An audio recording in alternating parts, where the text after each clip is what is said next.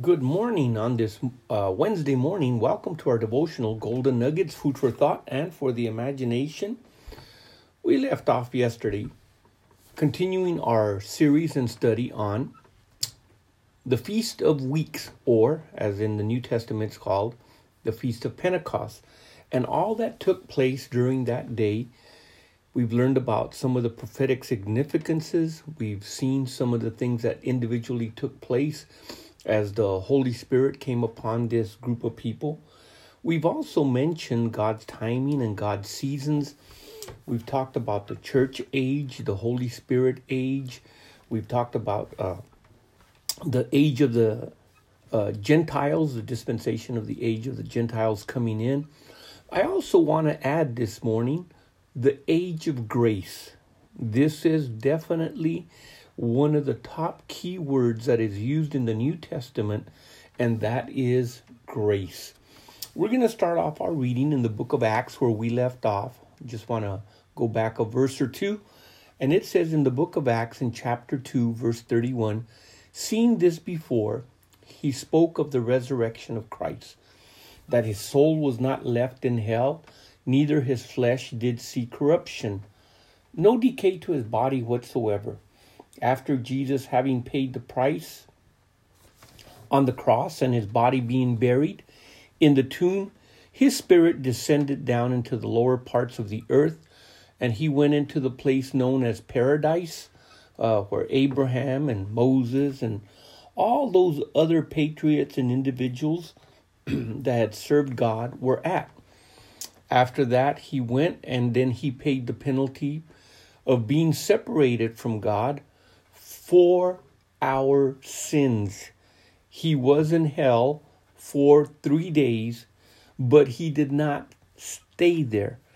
There's nothing like the separation of hell in the life of an individual, the separation of God, of an individual in hell being separated from God. And that is why when he cried out, my God, why hast thou forsaken me?" Now, there is a lot of controversy to even mentioning or saying this, that he actually went to hell. But if Jesus didn't actually go and pay the price for us of hell, then he really didn't fulfill what we would have gone through. Had he imitated death and not actually died, then he wouldn't have gone through what we went through. Had he come in another form, or had God sent an angel instead of the Son of God in flesh, it still wouldn't have counted because we are human beings. Therefore, it has to be according to that. And the scripture does say that as a man, he was tempted and tested in every fashion that we are. And he went through everything that we go through as a human being. Therefore, when the Holy Spirit is sent, when he said, "I'll send you another comforter," the paraclete, the word there was actually, "I'll send you someone identical to me." It says, "And you shall receive power after the Holy Ghost is come upon you. And you shall be my witnesses unto me, both in Jerusalem and in all Judea, and in Samaria, and unto the uttermost parts of the earth." Now, this is what Jesus had told his disciples. Do not leave Jerusalem until you're endued with power from on high. Now, here's an interesting fact maybe you had never thought of or considered.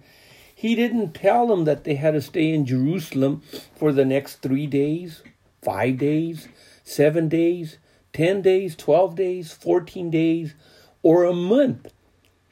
But it just happened to be in God's prophetic timing and clock that the 10 days that they were waiting to be endued with power from on high just happened to be also the time that the Jewish nation, and especially the males, were waiting for the completion of those 50 days to celebrate the Feast of Weeks and offer their wheat offering, first fruits, or latter fruits, as they're called, the latter first fruits, before the Lord at the temple. So here we have some interesting things happening. while they were commanded to be at the feast, now all of a sudden the law is superseded and overridden by another higher command, in that Jesus tells them to stay there and wait. So he didn't tell them to wait at the temple. He didn't tell them to wait in a certain place, but he just told them to wait. It happened to be that they were waiting in the upper room of wherever they were located, and there was about 120 of them. So it had to be a good sizable place for it to be able to hold that many people. But here's the thing. This was going to be the initiation and the beginning of the work of the Holy Spirit now, not only upon an individual, but in and through an individual.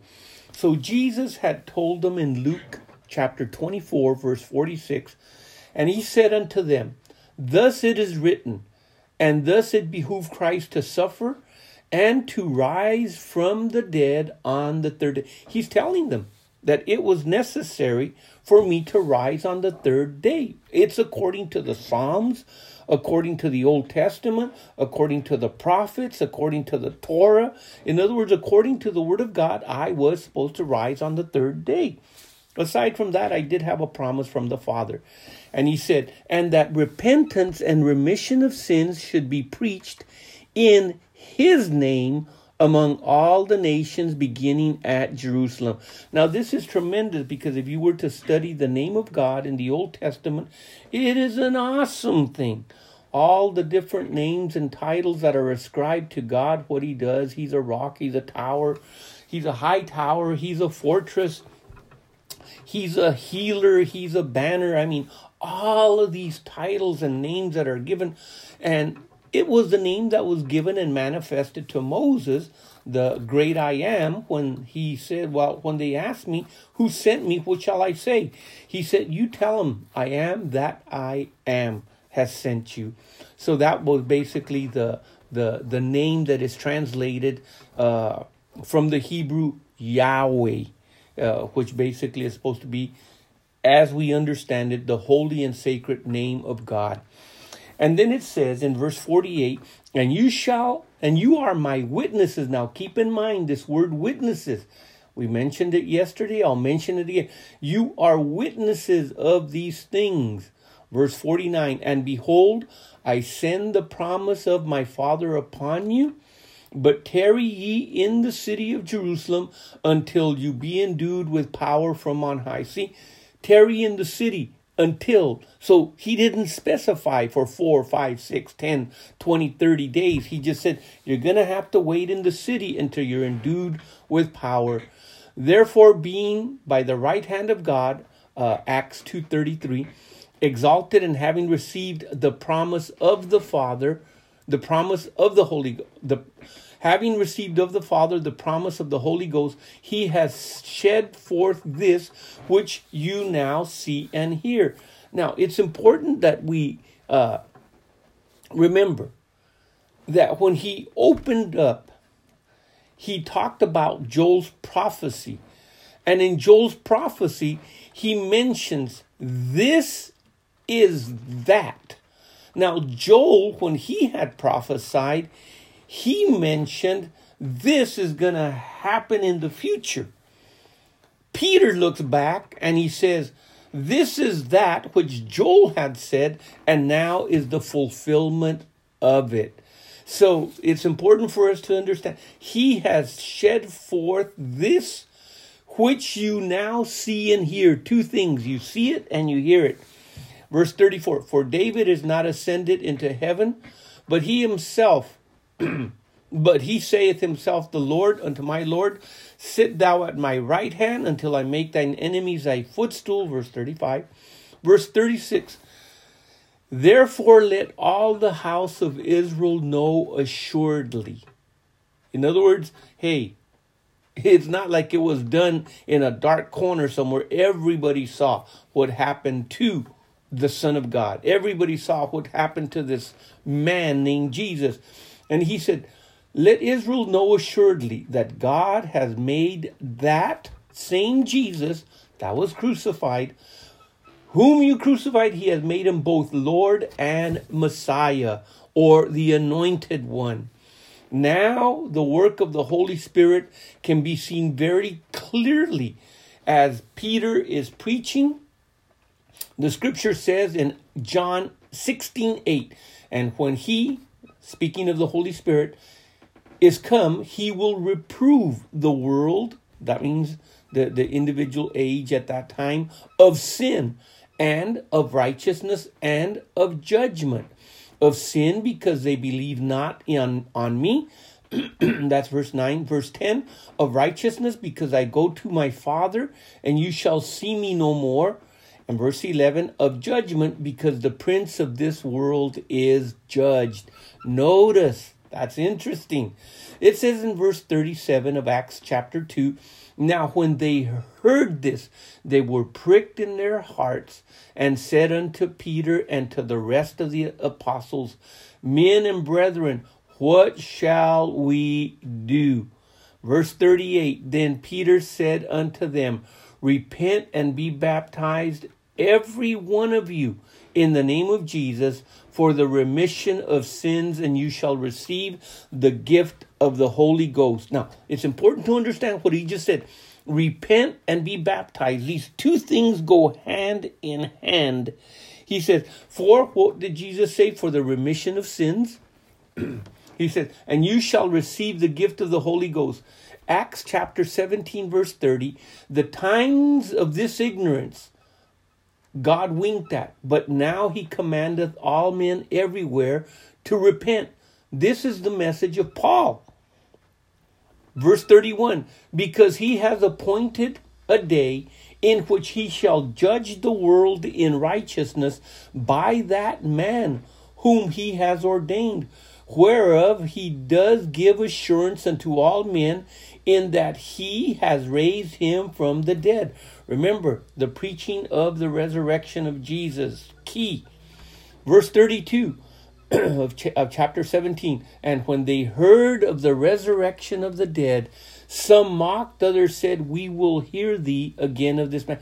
Why not? That is the whole emphasis. If there is no resurrection, see, the resurrection had to take place so that there would be the barley first fruits, those first fruits of harvest that were brought into heaven.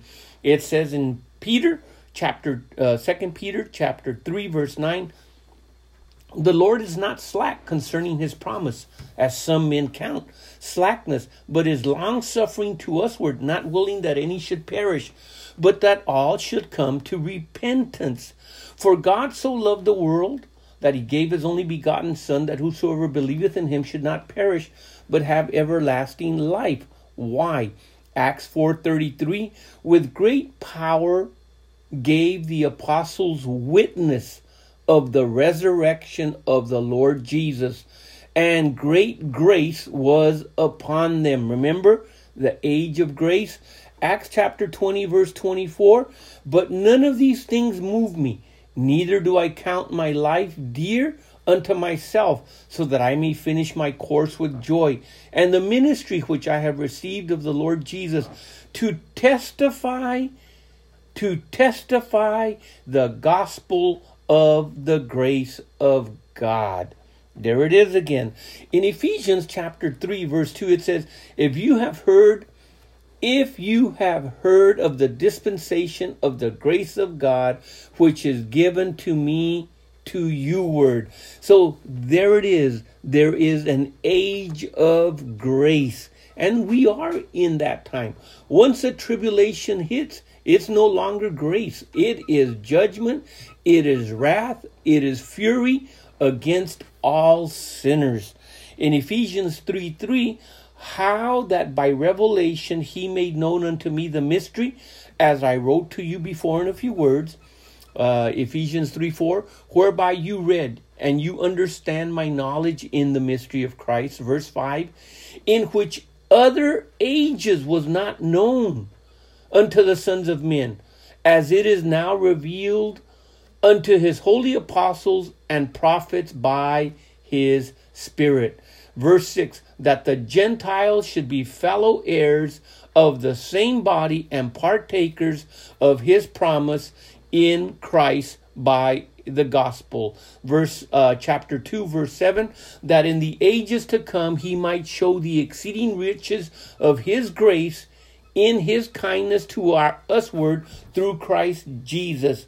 And then in chapter 3 of Ephesians, in verse 21, unto him be glory in the church of Jesus Christ throughout all ages, world without end. And there is so much more to mention, but join us on Thursday as we continue. Until then, take these nuggets, meditate on them throughout the day. Consider this. Thank God for his goodness. Praise him for his greatness. And worship him for his holiness, for he is worthy. Amen and amen.